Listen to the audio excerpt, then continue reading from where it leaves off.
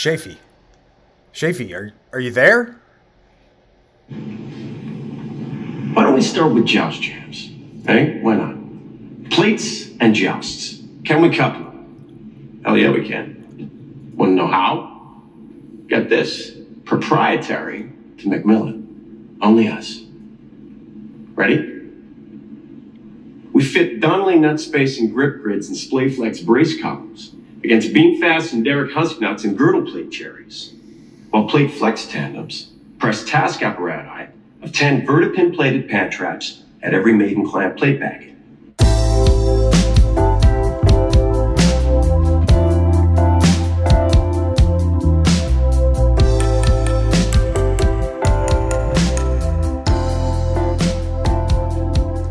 Night has fallen once again on the hill country surrounding Austin, Texas.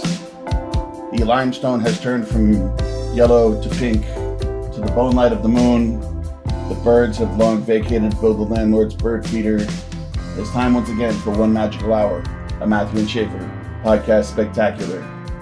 Here I sit behind my microphone, inside my ivy-covered castle, joisting maiden plate clamps to plate flips from back fronts.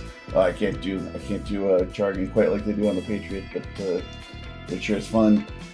Maybe if I had a little help from a man who had mandibles like the Predator, who was the children's folk rock king of Tarzana, California, who was a Martinique mystiquer and a Mozambique magnifiquer, Matthew Rampy. Hello, Matthew. I'm gonna fight them all. A 7 Nation podcast couldn't hold me back. They're gonna download it, taking their time right behind our backs. And I'm talking to myself at night because I got a podcast. Back and forth with my buddy Shafe behind this mic at last. That's it. That's all I got. Okay. Wow. This is unfortunate. It says, this user's computer is not allowing Riverside to record. Please make sure they refresh the page to continue recording. That's you, Shafee McDiggles. And so we lost him. Okay, well, I think we're gonna start the podcast with it's me and our guest. Ada is with us. I don't know if Shafee mentioned that we're recording tonight, episode 100, which is very exciting to everybody. And we've got a special guest tonight, Ada Limon. Shafee McDiggles is back, and it seems that he's recording again, but then this is going to make the editing of said podcast pretty interesting. So here we go, episode 100. Hey, everybody, if it gets out of sync, such as life. Shafee, doesn't life get out of sync sometimes? It certainly does. Congratulations, Matthew, on that little gift I just gave you. So we lost Shafee for a second. I was very explicit about it to start the cast. Episode 100, things still go wrong. I like the setup better now. Because before on my browser, it was you and I were right next to each other, but now we're boy girl here. We got Ada in the middle. We're gonna talk about her life and career momentarily. And Matthew's seeing an extra girl, which is interesting. You just finished a rather brilliant parody of 7 Nation Army by the White Stripes. Is that right? 7 Nation podcasts. Oh, I did. Brilliant. I'm not sure about that. I'm willing to concede that just switching out words in a song for the word podcast does not a parody make. But I'm trying to make words each one switched out though. You're right. It did. I spent up to and including 10, 15 minutes on that one. So yeah. Hey, Shafe, good to see you. Here we are. We're still casting episode 100. It's nice to be here. I wonder what happened just now. That's we'll just forage forward. Yeah, I think I think we'll be okay. We'll give it a I guess try. when there's a shutdown of your recording equipment that your listeners can't see, you probably shouldn't repeatedly bring that shutdown up again on the podcast.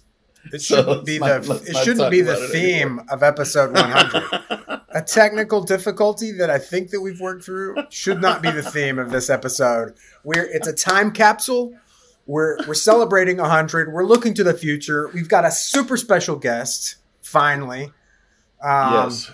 I'm always disparaging former guests. I'm always talking about like, this is the greatest guest we've had. Every level of guest gets greater, and everyone below them feels bad. But that's not true because none of them are actually listening. That's because they are former guests, and this guest is now. They're like, we've done this, and maybe that's my like Ram Dass, be here now ethos mentality, is that like it's always whatever guest we have is the greatest guest of all time, right? I am so in the present through the internet, not present, not everybody in the same room, but I think that we should welcome Ada to the show at this time. Shafi, would you like to introduce her to the listeners? This is my old friend Ada is joining us tonight. We planned to have her. We scheduled and discussed the matter and talked to her a long time ago. We really wanted to have her for our 100th episode because she is an extremely talented poet and has a lot of funny stories with me. So she's kind of the perfect guest, if you will. Very well spoken, very interesting, and super excited to have her. So welcome, Ada. Thank you so much. I'm so glad I get to be a part of this 100th episode. It's so good to see you. It is great to see you too. This is another one of those podcast guest situations where Schaefer is basically introducing me to a person.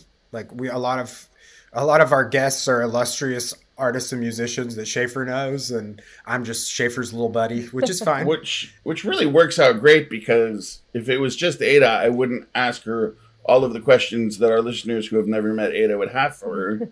You know, it wouldn't occur to me because I already know all that stuff. And I always do a bunch of internet research and try to ask really kind of focused questions. But the first question that I lead off with is, Ada, can you tell us, like, do you remember meeting Schaefer for the first time? Yes. Yeah, everybody does. I will admit that there's a few nights that were all sort of in a row, so that there's a little bit of a blur. But I believe it was at Pete's. Also a common theme. The blurry edges of Brooklyn. A few days. Yeah. Sorry. The blurry edges of me. I met him at the at Pete's Candy Store, and I think that was the first time we met. And he was a poet, and I think you had just moved to town, maybe. I guess we had all sort of moved to town. You were living in Greenpoint, and I was living in Williamsburg. And I was running a poetry series there with my friend Jennifer L. Knox. And we were hosting. And so I think that was the very first time. A good guess. I think, and this isn't fair because I had like all day to think about this because I knew this question was coming. And I'm pretty sure, like, we didn't hang out much, but I was introduced to you and to Jen at the Bowery Poetry Club at one of Dan Nestor's karaoke plus poetry equals fun events. Oh, was that? So that was before. Yeah. And in my head, those were like, that was afterwards. But yeah, that makes sense. Jen had hired Dan to start putting together the website. Mm-hmm. And so they were working on that. And that's when, and we did not hang out and have fun in the way that I'm sure we did at the first Pete's Big Salmon. Yeah, that's when I remember actually hanging out with you. Honestly, that was probably, let's be honest, that was a much bigger deal for me meeting you guys than it was for you. Not true. Not true. Schaefer. I was super excited about Schaefer has changed my life in more ways than you'll know. Your poems. I definitely like.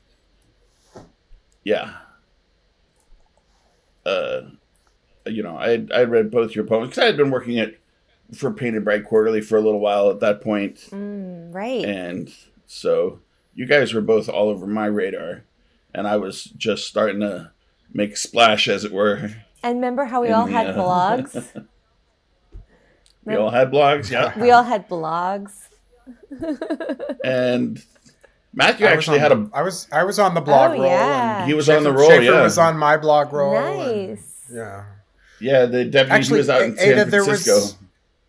There was this one time where Schaefer, you were working for Nerve magazine, and Schaefer there was a short story entry possibility, and I wrote a short story that was supposed to be noir, and it was terrible. Do you think you ever gave that short story to her? Did you stop it before you gave it to her? I don't remember that, and I'm sure I don't know if I was. I hope to God that Schaefer read it and he was like, I'm not going to pass this on. And I don't think I was working for Nerve. I mean, I was working for magazines, but I wasn't working for Nerve. Okay, it wasn't Nerve. Couple things going on here. He's thinking of Ada Calhoun. Oh, yeah. Well, there's another Ada. Oh, yeah, I love Ada Calhoun.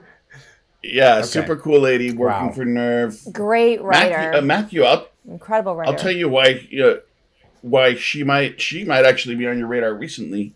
When the Beastie Boys released that what do they call it, a spoken their stage show, oral history. Yeah, the documentary, right? Yeah, there was a book that went along with it though that came out pretty much just a couple years ago or whatever. It's all part of the same thing though. And that book was just a bunch of oral histories of what was going on at the time. There was only one female writer in that book, and it is Ada Calhoun. And she published an essay, I think, on Nerve about what it's like to be a feminist and still listen to the Beastie Boys. I love it. Super interesting, super good article. She's an amazing writer. She's the only... We should spend this whole time... She's the only writer in that book. This whole podcast talking about Ada Calhoun. I am so sorry that I my second thing was I mistook the guest for someone else. I was just trying to not mispronounce your name so hard. Okay, what's the next topic? Yeah, so lots of fun, definitely in those early. But honestly, Ada, anybody's memory of that early time is highly suspect. Mine, yours. We might have bumped into each other, at the Abbey or Iona or something before that even happened, and I didn't even know it. True. But then also, there was just so much packed into that first 6 months to a year that we knew each other, just of aggressive fun having. Yeah, we became fast friends. Everybody, and we sort of traveled with it felt like there was a really good group of poets and artists all together in that one sort of moment. And when I think back about the Brooklyn days, I'm always like, that time was a really, really quite amazing how many different writers were circulating and how many of us sort of hung out on a regular basis, and not only hung out, but shared work, made poems together, made art, made films, wrote plays. It's kind of extraordinary. Went on to publish some really good books too. Yeah. And, I think we'd have a lot more boring guests on our podcast if it wasn't for that time. It is the well of that group that we've been pulling from. I love it. Yeah, definitely true.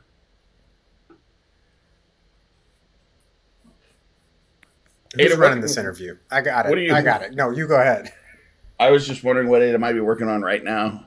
That's the sort of thing that's always on our minds. I actually just finished a new manuscript, so I'm working on editing it now. But that's book number 6. So congratulations! I'm really excited about it, and I'm just kind of putting the finishing touches on it, and yeah, I'm excited. I'm very excited. It's a little different, but it's nice to have come out of the pandemic. Not that, it's completely over, but this idea that I think for when it started, I thought, how am I ever going to write anything?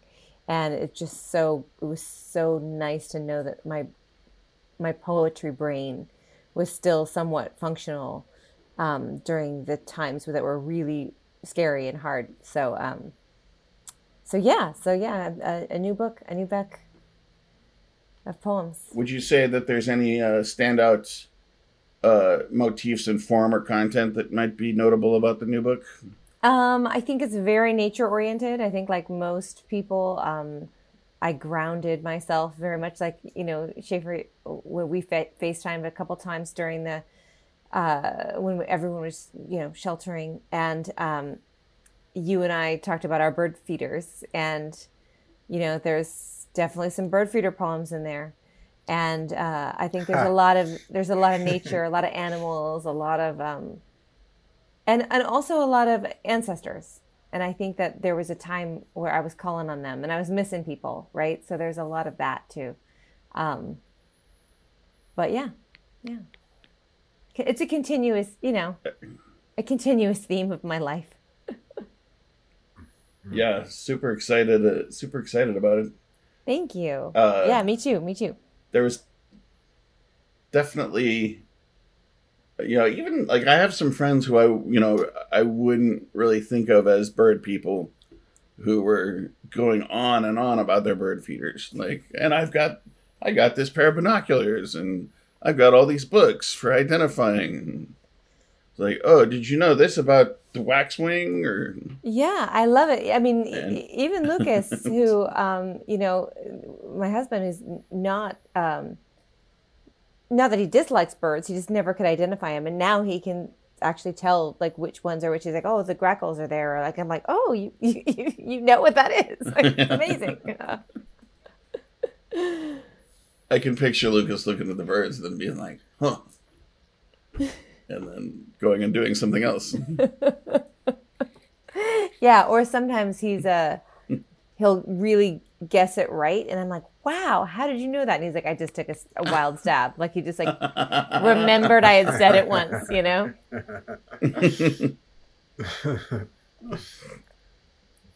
The next step to that game would definitely be making up new names for birds, and then have Ada being like, no, what bird is that? You're like, oh, wait, that's not one of them. Well, I'll let you know if another one comes through. Yeah. I definitely feel like there are times, well, and some of like plant names feel like whoever made them up really was just having a good time. You're like, that's like, really? Is that the name of that plant? Like, I love them, but it's like, oh, okay. Like Heart's Ease and like the Bird's Eye Speedwell, like amazing. I love them. Mm-hmm. And you're talking about common names, not like genus. No, I'm not talking about the Latin names. No, my stepfather, Right, Brady, okay, he always has the Latin names, but I could never remember those. Those sound even more made up. Those sometimes made up. I thought that's what. No, she's talking about the gator crested slapback. Exactly. Flew through here. Did you look that up? Tell me you looked that up. I saw one out back earlier. That distinctive gator crest of theirs is identifiable anywhere. Wait, are you putting us on? Is that a put yes, on? no, Yes. no, it's Okay. not. I'm putting you Yes. on, Matthew. Okay. So I feel caught unawares because I've never actually read any of Ada's books, and your books are collections of poetry, correct? Correct. Yes. Yeah. But can I ask you a question about the titles? I love some of these titles. They're all really evocative and interesting.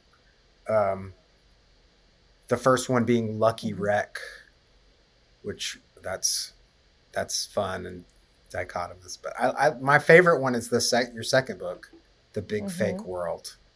Like, what, when you're thinking about a name for the collection, what's that process like? Yeah, it's tough. But it's one of my favorite parts is coming up with titles for books. But it's hard. And this latest one was hard, but I like it now. But yeah, I had this Big Fake World is actually a novel in verse, or story in verse, if you will. So it's actually it follows a sort of a made up world of a man in a gray suit who falls in love with the lady at the hardware store, and so that's actually a whole world that was created. And so this Big Fake World is the epilogue and the prologue, and then then Lucky Wreck is a line in one of the poems in the book. And when I was looking for a title, I think it was Jennifer L. Knox who was like, "Oh yeah, this is it. This is the title." She found it in there. Mm-hmm. And speak about Bright Dead Things. Bright Dead Things is, I was really trying to think of how I could sum up the work in that book, which is a super personal book. Not that they all aren't. And that one is, I actually am relating it in the poem. It's particularly about pulling up carrots as a kid when they were, and calling them, I love them, my own bright dead things. But then I was also thinking about how the poem itself is both alive and dead on the page, and that we are both, as human beings, we're dying all the time. Our mortality is with us. And so I thought, so are we. We too are bright dead things. And that book in particular deals with the death of my stepmom. So there's a lot of that work of grieving, and how that work of grief makes you recommit to being alive in a more alive way, with super aliveness. That was the best answer ever to any question. It's interesting that you named 3 titles, I think, and didn't get to my favorite, which is Sharks in the Rivers. Oh. Yeah. Well, I was just Maybe trying to leave off your favorites. We don't have time for your favorites here, Shafe.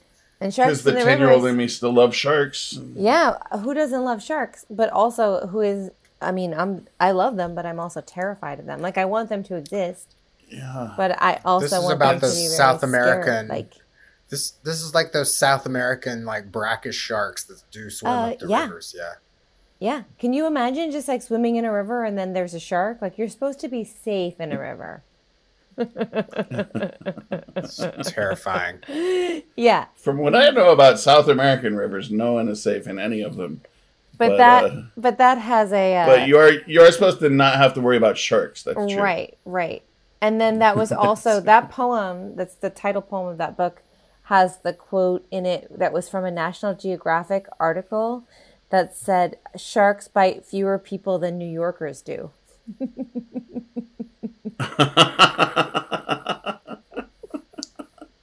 That seems very reasonable to me. So I sort of took that quote and built the whole poem around that quote.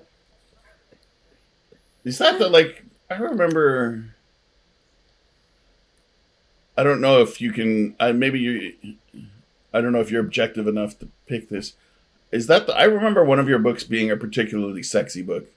Is that the shark? I think it is Sharks in the Rivers that I found that way. And that might also be why it sticks out in my mind as a favorite of mine among your books. Yeah, I think it could be seen as a sexy book. Bright Dead Things is kind of sexy too. Mm. I mean, let's face it, all my work is pretty sexy, so. Huh. Do you intentionally imbue it with sexiness? It's more about my personal, the way I live my life. Yeah. It comes naturally. Yeah. I can relate. Makes sense.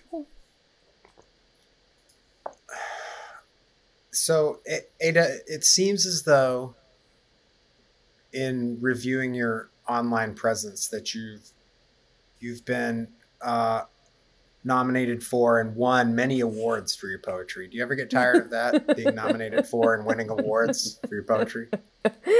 That doesn't ever bore me. No, that doesn't bore you. That is a life delight. So the National Books Critics Circle Award for Poetry, that wasn't like a bore. It was not. Come on, the guys. finalists for the National Book Award and finalists for the Kingsley Tufts Poetry Award, that wasn't like yawns. It wasn't like a yawning festival. It was not. And the finalists for the National Books Critics Circle Award, that wasn't like de rigueur. Yeah, no. And anytime, it's one of those things that you never expected. And so when it happened, it just felt, it totally insane. It still feels insane to me. Have you ever won an award that you've never heard of before until you won it? I've won an award that I think was just like created for me.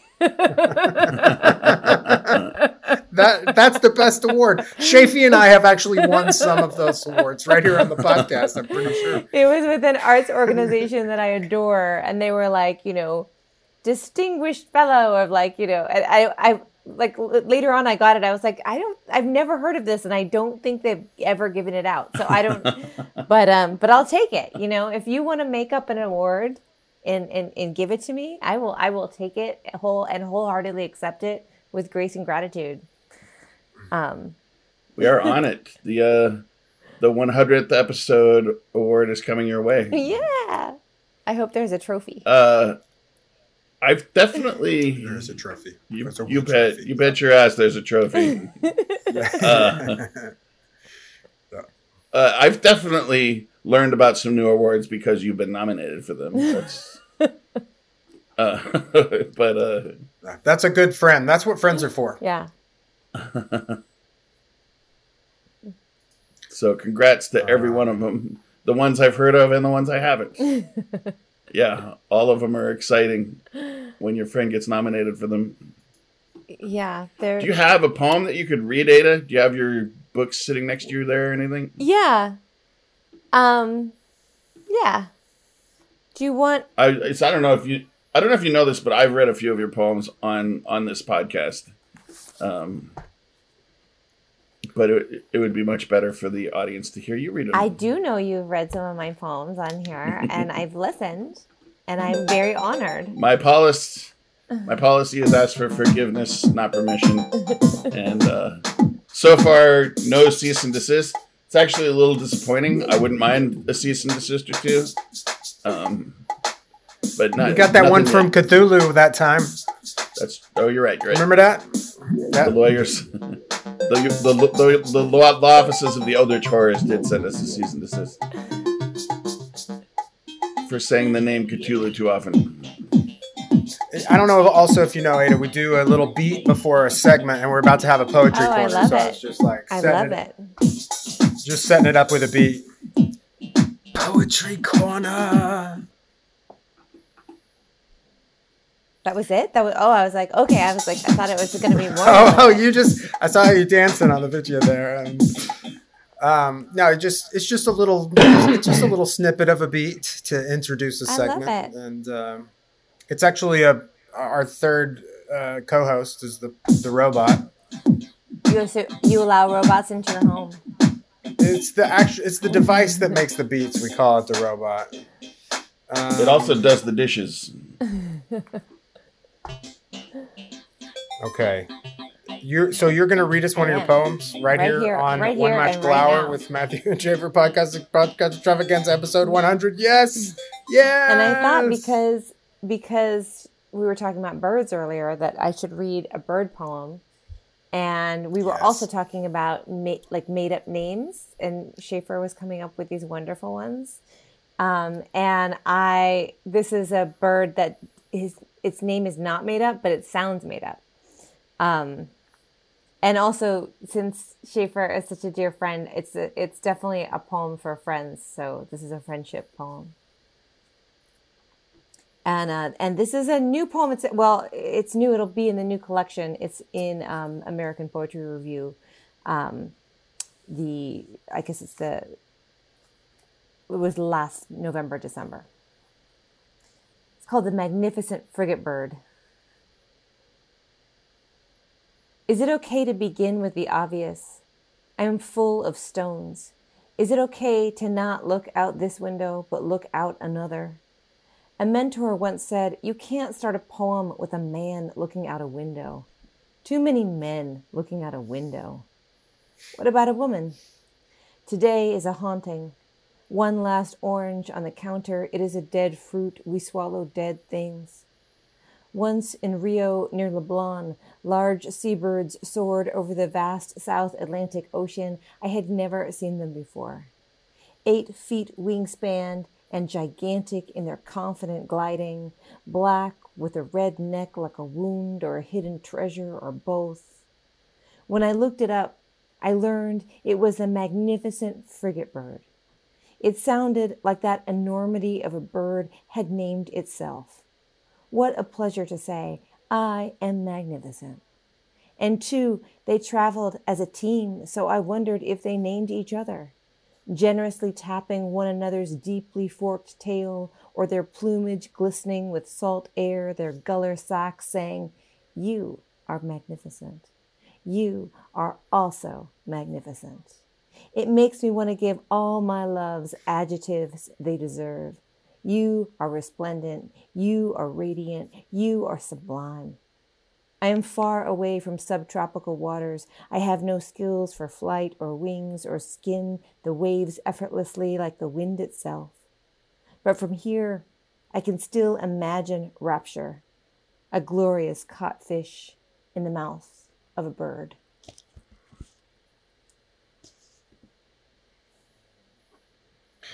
This podcast has the best poetry. That was a beautiful poem, Ada. Thank you. Thank you. I got it out because I thought you might like it. I like the birds were flying. That was amazing. Confidently. I guess flying comes a little more naturally to a bird, but I definitely would not fly that confidently, at least at the beginning. The podcast is Schaefer and I are like the magnificent frigate birds, because here we are telling each other we're magnificent. Yes. And declaiming magicalness. Yeah. Just name it. Well, here's the problem is that we usually end the podcast on a poem, but we cannot end the podcast. We just started here. What are we talking about, Shafe? What's next? I'm bowled over by the poem. I was going to ask Ada some questions, some mundane questions. Okay, here's the mundane questions section. You're living in Lexington, yes. Kentucky. Correct. Is that right? Mm-hmm. Yes. Tell us about that. What's that like? I've never been there. It's a great. What is your life like in Lexington? What do y'all do?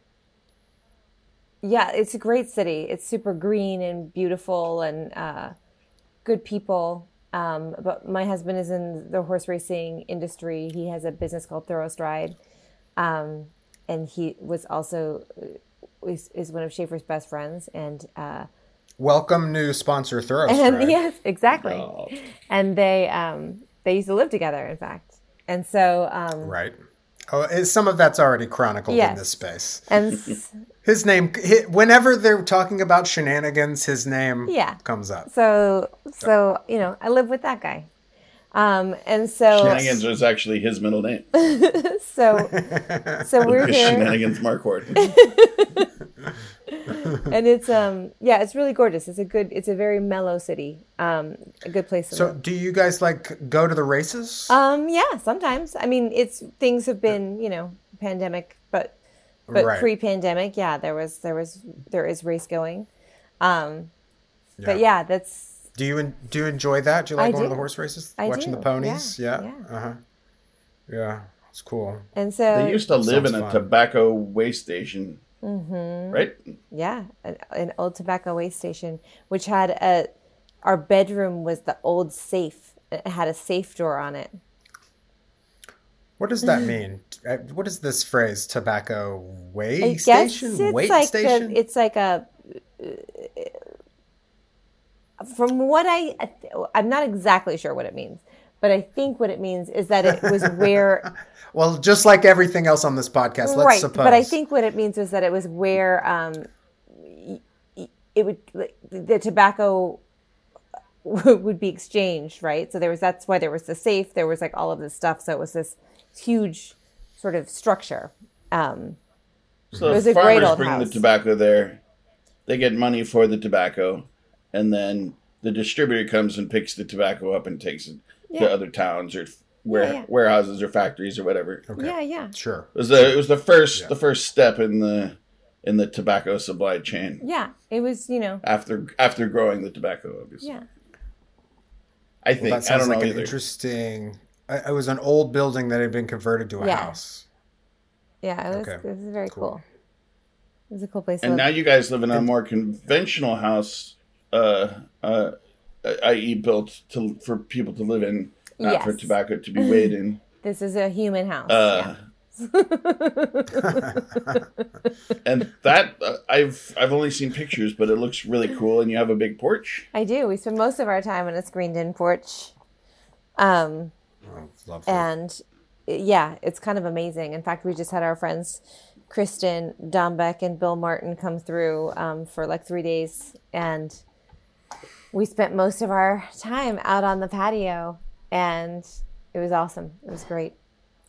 The fireflies are all about it right now. They're just starting to freak out. So yeah, it's gorgeous. It's different life than New York, my friend. No doubt. Fireflies How are long coming did out you here live in too. New York? Yeah. Oh, good. I love that part. How long were you in New York, 10 years. Ada? 10 years. That's right about the same as Shafi, right? Yep. Yeah. Yeah. Yeah. And now here we are in these other cities. I mean, you have a big city. You went to another big city. My city's quite small, but Austin, What's I the tell population? you. What's Go the ahead, population of Lexington? Yeah. I don't actually know. Off the I'm going top to of my guess 400,000. head. I think it's around there. Okay. Austin is becoming a big city. It doesn't feel like a big city to me, though. It doesn't. No. It's very, it is very homogenous here. Ugh, Which, that's don't get me wrong, disappointing to hear. I love it. I love this. There's a lot about this town that I love, but it's a certain size city where, it really starts to feel like anything and everything is happening all around you at all times, Yeah. and that's a feeling that I like. Yeah. And that's you guys. It's got to be, it's only in the top, the top 5, I'd say, where that feeling is met. Mm-hmm. Okay, 2019 census has it at 323,152 in the city, and then a total metropolitan area at about 500,000. So Right. And is that including bird We were populations? close. I'm just kidding. it is definitely not much bigger if you add the birds and horses. Do you guys text each other birding stuff a lot? Are Ada and y'all in a birding club together? Yeah. No, we should start a birding Not club. No, though. but this is a great idea, and I think we just did it. I Yeah. think that we have just established it here, and Let's start that birding club. this birding club is now. But wait, no. That is a great, but that wasn't really the question. The question was, have you two guys, is that just a thing y'all are talking about right here, or have y'all connected on birding in the past? Because Schaefer's been talking about birding a lot. Well, lately, but which I thought was a new thing, but apparently not. We've always liked birds. I mean, Schaefer has been writing about birds. Birds have been in his poems forever. Okay. I mean, if you're a poet, you know something about birds. Birds are kind of a no-brainer. they're easy. They're easy metaphors for a lot of things. Yeah. Okay. You know about heartbreak. Now. You know about birds. What are the other things that we know? Those are the only two things I know about. Sharks. You said ancestors. Sharks. Yeah. Ancestors. Boats. Pirates. Pirates. Oh, did you bring a pirate poem? I have the pirate poems somewhere. Can I read one of my favorite pirate poems that we wrote together? Absolutely. Let's see. Can you? I don't know. Second poetry corner. Schaefer and I. How many do we have? There's like 40 of them. There's a bunch of them, yeah. Wrote a whole series of pirate poems together. And to prepare for this podcast, I went and got the manuscript from the basement. There it is. Wow. And wow, wait, we have a historical document here, folks. This is a new segment. Like, historical document. Oh, I like this. The historical document beats nice.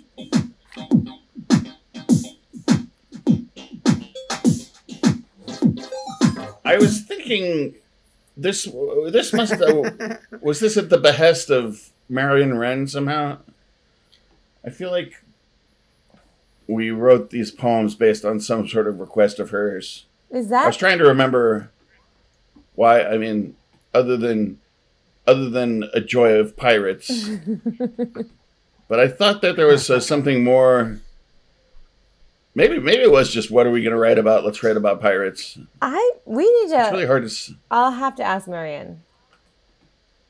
But it was really, I mean, it was really a fun project because we were both stuck in jobs that were hard for us, and they were office jobs. And I think, like many creative people, we were feeling the constraints of the conformity of the office job. And don't get me wrong, I'm grateful for work all the time. I'm grateful that I had money, and like that was awesome. But at the same time, Schaefer and I would email about poetry and basically like, let's live these other sort of alternate lives someday. And now we do it, right? I write full time. Schaefer is living his dream now as a bar owner. Like all these things that we just didn't. At the time, we were like, we're going to have to be behind a desk for the rest of our lives. How do we escape? And honestly, that was far and away my most prolific time when I was chained to a desk. Yeah. It's different. Not that I'm not. I've always written a lot, but it was the difference between a poem every day or two and 5 poems a day. Right. It's like, even though a poem every day or two is prolific, that other thing is 5 to 10 times more prolific. Yeah.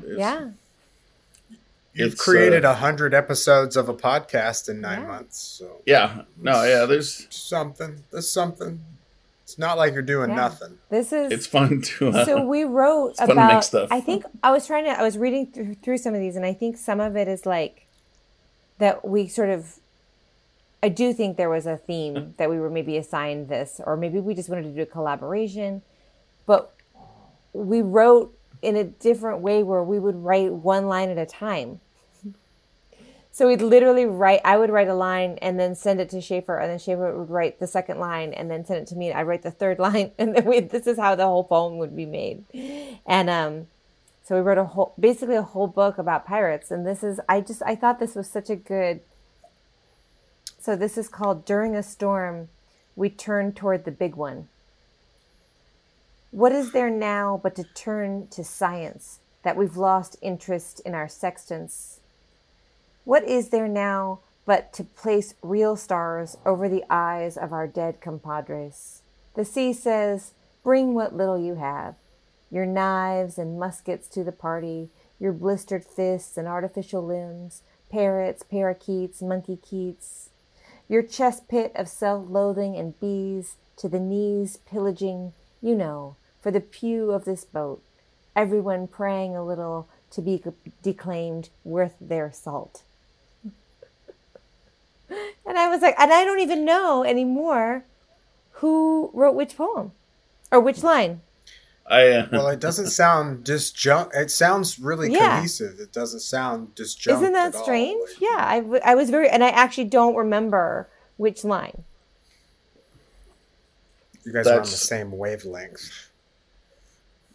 I was just looking at one here. Like I just like pulled up old Google Gmail text threads or Gmail threads of us composing these poems. Oh. So you can see it actually line by line here. That's awesome. And there's definitely one.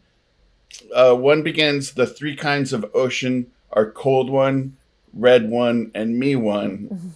Sometimes there is an obvious path across the ocean, and sometimes it looks like a long arm beckoning you closer. I'm pretty sure that Ada wrote the second line, and this is like, you know, I can kind of tell from the way these emails are going back and forth. I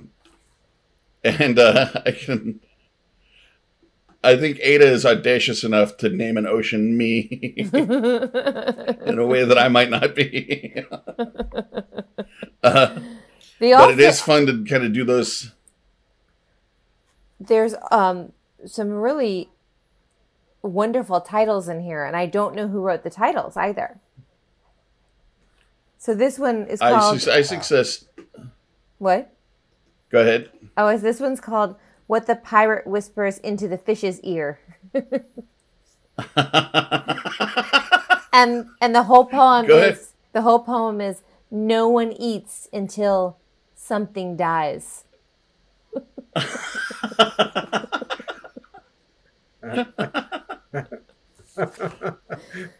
There are a lot of they were just wonderful. There's it was really fun to look back at them and remember writing this project with you. Do you have one of those manuscripts in your archives, Chafee? I do, yeah. Do you have a... Okay. Somewhere. Yeah. We've talked about Chafee's archives in this space as well. He has things archived. So. Yeah. I just feel like you could pull that out and read one of those pirate poems from time to time going forward. I'm going to call for that. I can certainly do that. Good. I remember Ada. I remember we kind of realized that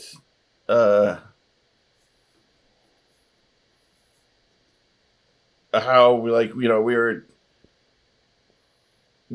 eventually realized we were kind of arranging these poems in a way where we were very much talking about ourselves through the pirates. Like the pirates were becoming interchangeable with us, and like I think it was Ada who was like, if you replace the word pirate with poet, and all of these like they work just the same, and they were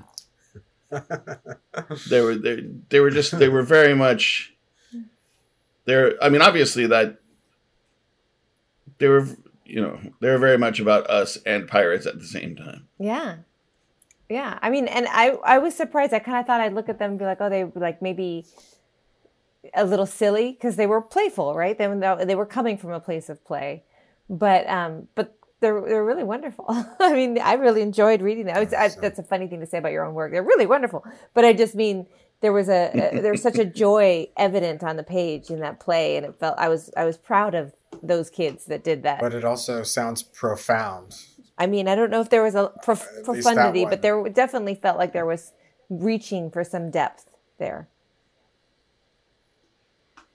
Well, I was just basing it off the one you read, and I found it profound. Thank you. Yeah, it was really fun to go find them.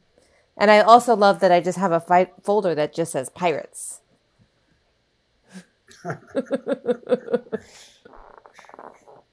It's in the P section of the archives. Just pirates.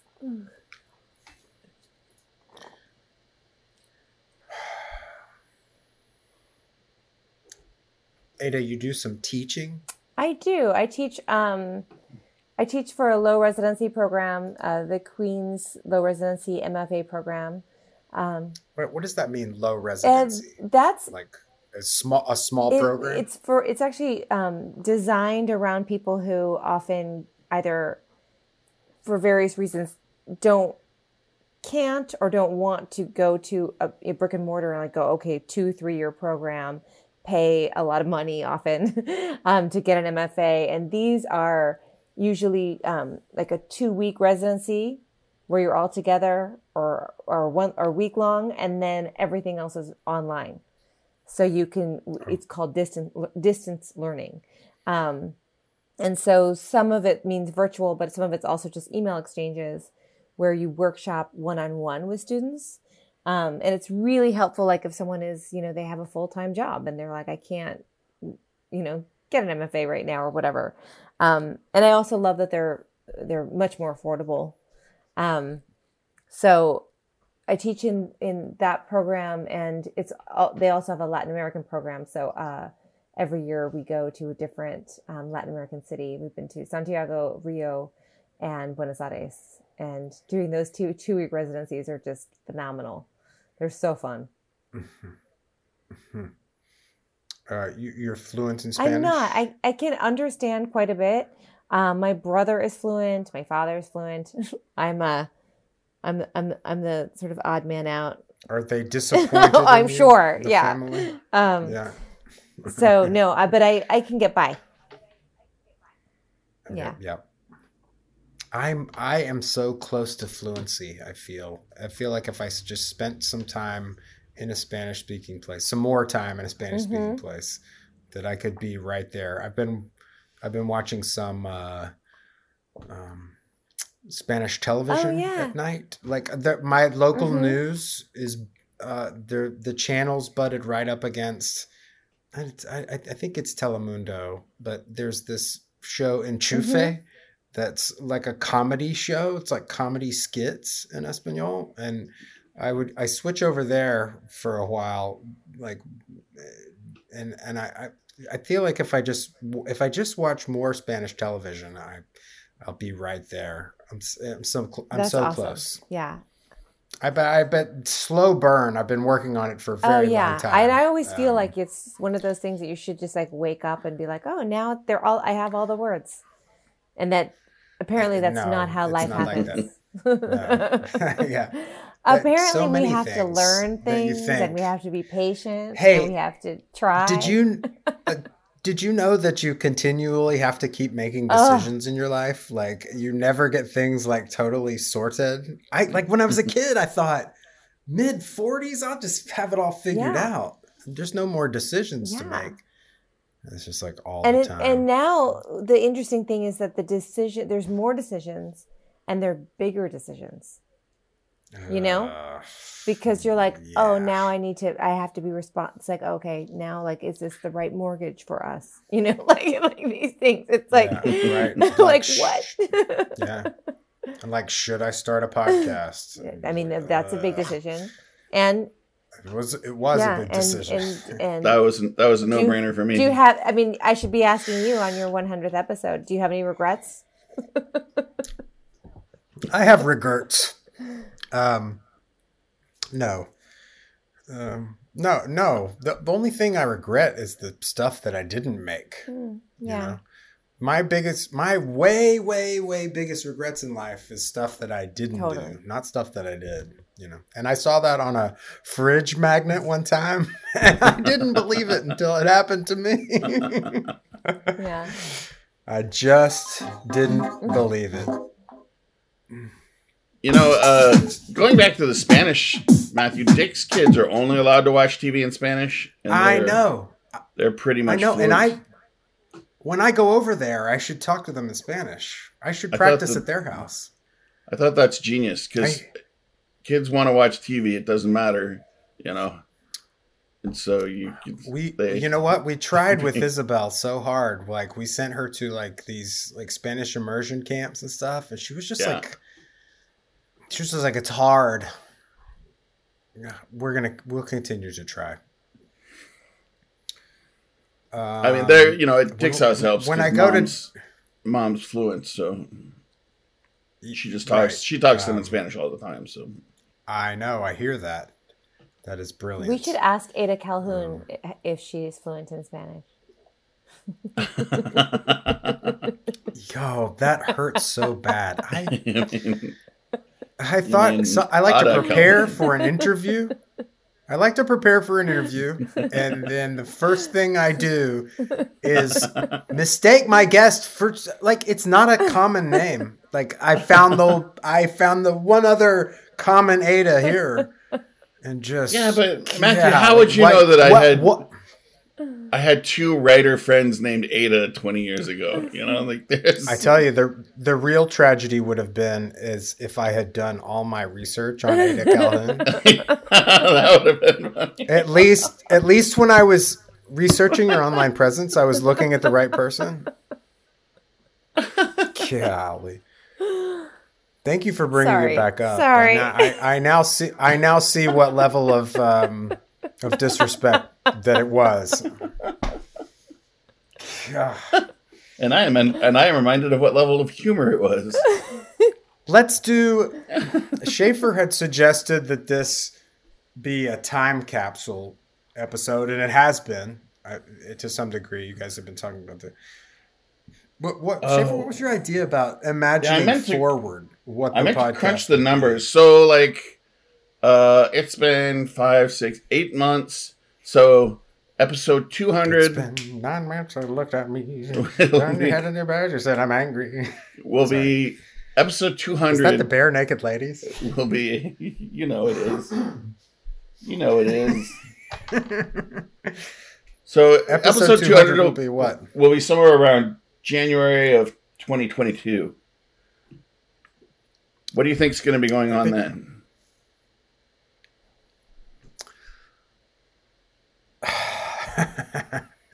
It's really hard. According it's hard to to David, say, isn't it? Well, the seas will have risen a bit more, and the weather will be more severe, and we will have not broken our dependence on foreign oil too soon.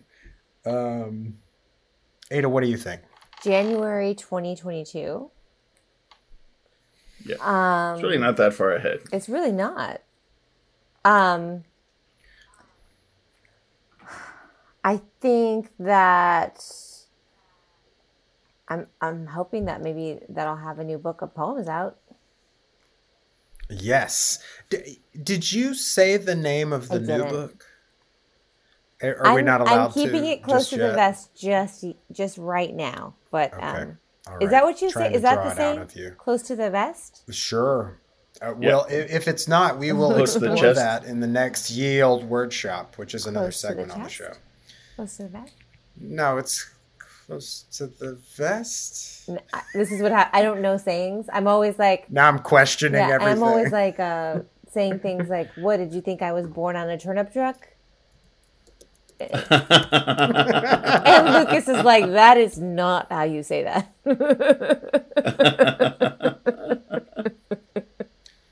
It is the original phrase is close to the Okay. vest. There you go.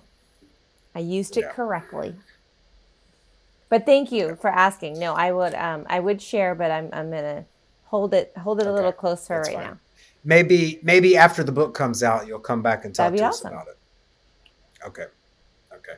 Let's go back to imagining the dystopian future. Ada?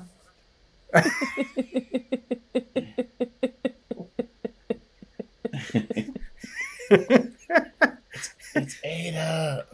All right, Ada. If your name was Ada, I could have distinguished you from Ada Calhoun. Do you think Ada Calhoun's going to get a Google alert that her name was said in a podcast like 15 Probably. times? No. Probably. Okay, what's the next level we're looking at, Shafi? 400. I'm calculating right now. The next. Okay.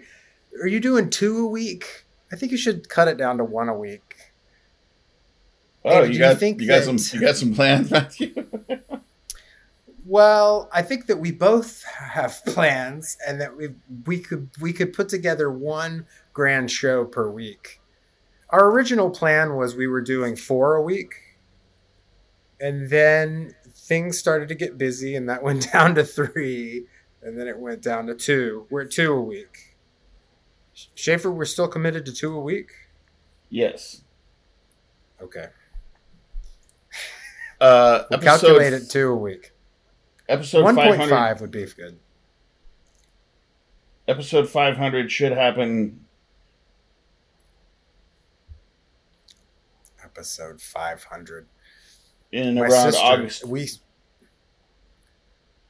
Go ahead. Go ahead. We told my sister that at episode 100 we were going to really start advertising, and she said they'll never make it to 100. So here we are. Okay, when's episode 500 happening?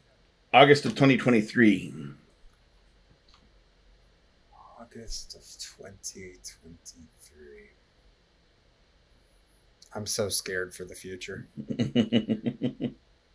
It's hard to make predictions like this right now. It really is. I'm like, yeah, I'm just trying to stay positive. I was just like, let's talk about poetry in the future.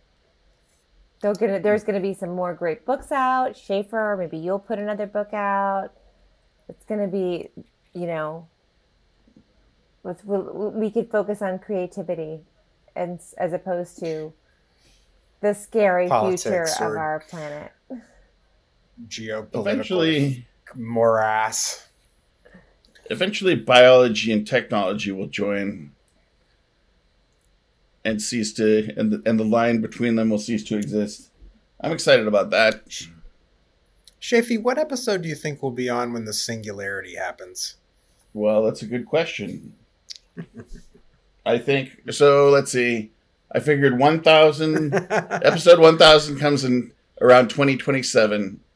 So if you figure singularity is about I'm going to say about 2045 for the singularity. So 7, 14. We're not going to make it. So 14 is... Wait.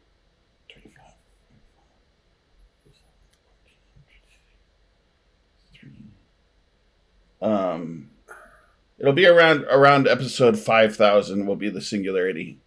Sometime in 2045. All right, there you go. Finally, we got some weird long-term prediction. Episode 5,000, 2045, singularity. We all download ourselves onto the net, and we all live forever, and we go to outer space.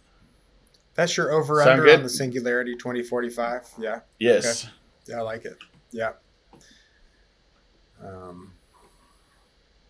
I should say more, not so much over-under, because the obvious thing would just be to take the over on that. That's the soonest I can imagine it may be happening. Shafi, were you going to read a poem this evening? I had some pirate poems, but Ada read some pirate poems, and that's cool. And for some reason now I can't find them anywhere, which is weird because I just had all of the pirate poems pulled up. I'm kind of going between two computers right now because that desktop of mine gave up the ghost. Yep. So, yep. Ada, do you have another poem that you could round out the hour with? I would be honored. I'd love to listen to Ada read. We hear me read poems on this podcast all the time. Let me grab one. one. Another Ada. Best guest yet, right? Yeah, definitely. I thought this could be another bird poem since we've been talking about birds. And it includes Lucas. And what else? It's got that intro music.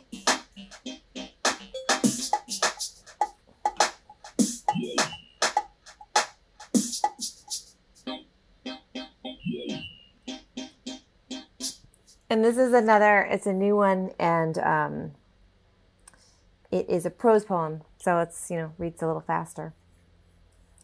Calling things what they are. I pass the feeder and yell, "Grackle party!" And then an hour later I yell, "Morning dove after party!" I call the feeder the party, and the seed on the ground the after party. I am getting so good at watching that I've even dug out the binoculars an old poet gave me back when I was young and heading to the Cape with so much future ahead of me, like my own ocean. I yell, "Tufted titmouse," and Lucas laughs and says, "Thought so." But he is humoring me. He didn't think so at all. My father does the same thing, shouts out to the feeder announcing the party attendees. He throws out a whole peanut or two to the Steller's jay who visits on a low oak branch in the morning. To think there was a time I thought birds were kind of boring. Brown bird, gray bird, blackbird, blah, blah, blah bird. Then I started to learn their names by the ocean, and the person I was dating said, "That's the problem with you, Lamone. You're all fauna and no flora." And I began to learn the names of trees. I like to call things as they are. Before, the only thing I was interested in was love, how it grips you, how it terrifies you, how it annihilates you and resuscitates you. I didn't know then that it wasn't even love that I was interested in, but my own suffering. I thought suffering kept things interesting. How funny that I called it love, and the whole time it was pain.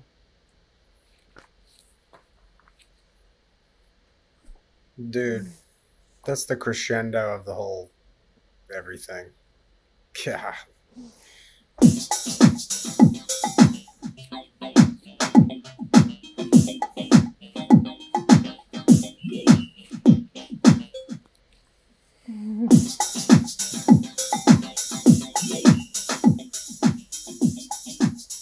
I mean, I don't think we need to do the sign off tonight, right?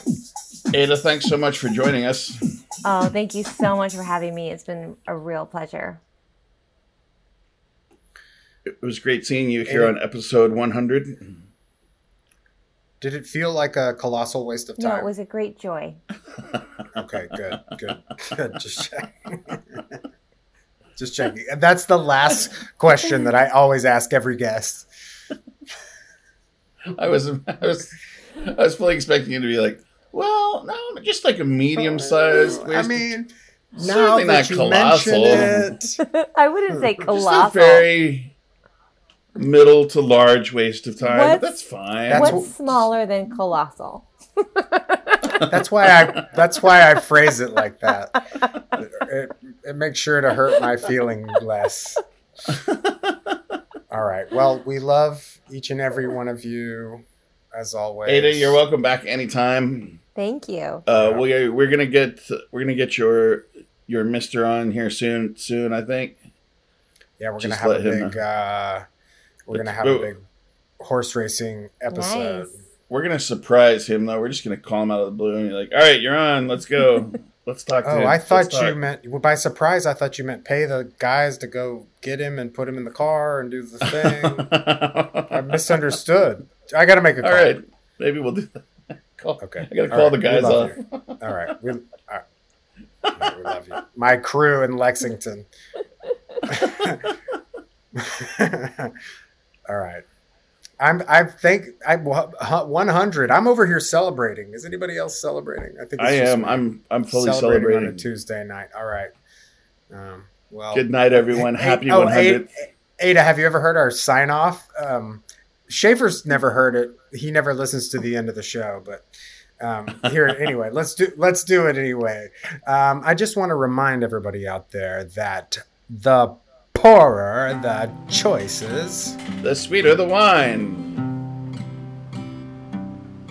a young Nebraska beauty,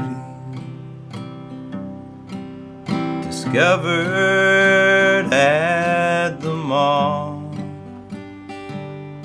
Outshone the golden jewelry and followed New York's call. The airport taxi driver told her mother to beware. New York is a fine place to visit, but don't leave your daughter there. Take your daughter back to Nebraska. Don't leave her in this town. She's the queen of Ogallala, but the city will steal her crown. Still that mother abandoned her child to a life so vain, bound by ropes of velvet, drowned in fine cocaine. To the wolves that live on Wall Street, she was just a one-night prize. They crushed a flower of the prairie, and now she sits at St. Patrick's and cries. Take your daughter back to Nebraska. Don't leave her in this town. She's the queen of Ogallala, but the city will steal her crown. Take your daughter back to Nebraska. Don't leave her in this town. She's the queen of Ogallala, but the city will steal her crown.